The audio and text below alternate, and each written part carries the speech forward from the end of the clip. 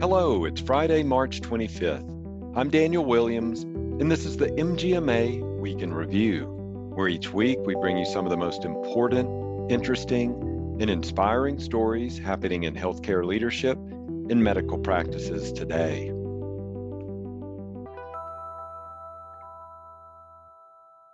We begin this week with an article on automation in medical practices. Patients have come to expect efficient digital experiences whenever they purchase goods or services, and it's no different when they visit their physician.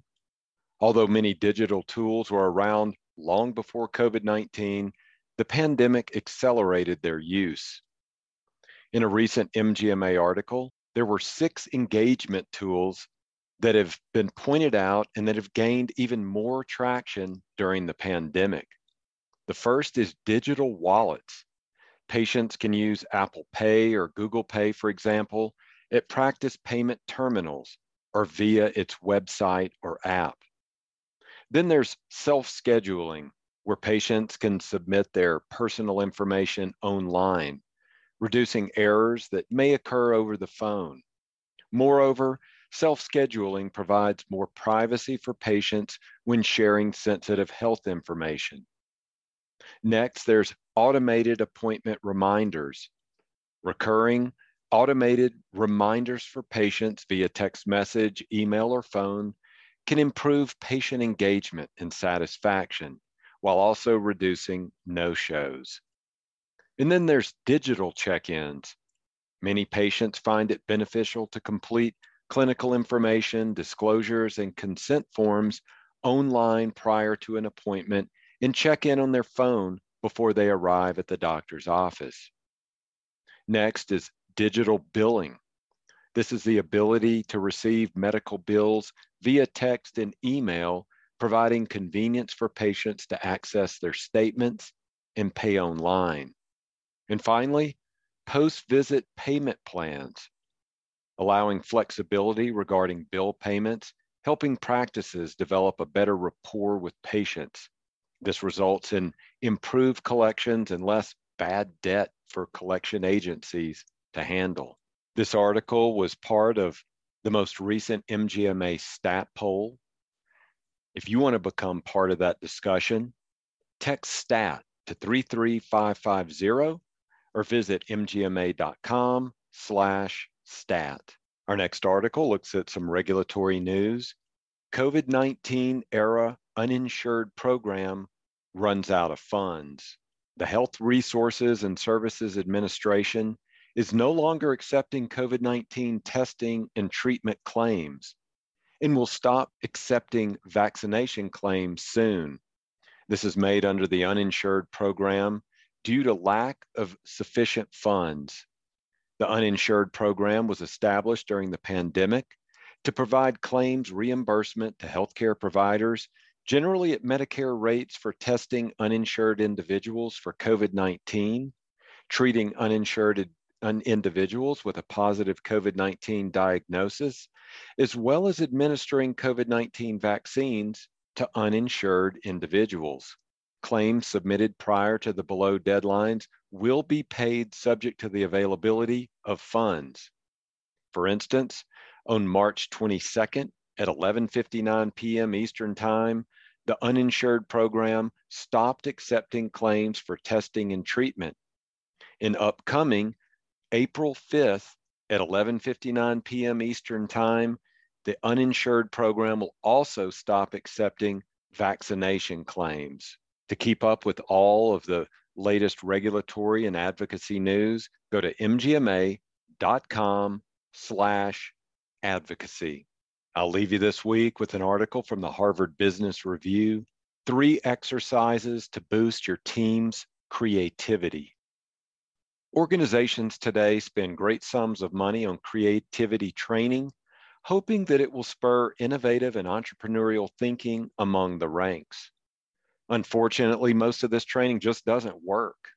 Why not? Because it puts too much faith in the powers of divergent thinking or the random generation of new ideas, a process most of us today call brainstorming. A better approach the author argues, is to stop relying on the overrated power of randomness in fostering creativity and instead to adopt a more method-driven approach. This article looks at 3 ways to get that creativity flowing. The first, train your existing workforce to leverage anomalies. Hiring for creativity does more than fail. Typically, it backfires. When companies assume that creativity is a special gift, they promote workplaces in which certain employees are viewed as more creative, which in turn puts creative work into silos and renders it vulnerable to groupthink. That's why organizations that value lone visionaries are so often out-innovated by cultures that treat everyone as creative, reaping the full potential of their existing workforce. To nurture a culture that fosters originality, try this team exercise. Have everyone anonymously write down something they like but are afraid to admit to the group. Then share the answers, maintaining anonymity. When each answer is shared, ask everyone to take 2 minutes to imagine that they like the same thing and silently plan a way to incorporate it into the workspace.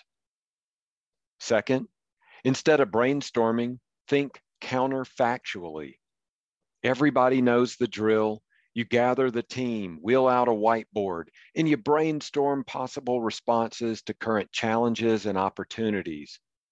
But the moment we start thinking about these challenges and opportunities, we activate our fears and hopes, both of which radically constrain our creativity.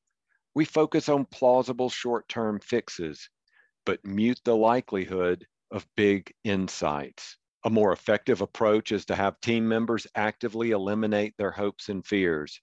In U.S. Special Operations, this is done via exercises that prompt teams to make peace with their own death. In organizational settings, it could be done with a different kind of exercise. Think of a new competitor in your market, an existing startup maybe, or an established company that might enter your lane, or some kind of organization that you anticipate might emerge in the future. Identify one highly anomalous feature of the competitor. And now imagine that you are that competitor. What does your anomalous feature enable you to do in the market? Stretch your horizon as long-term as you can. And then finally, meet the originality of the moment.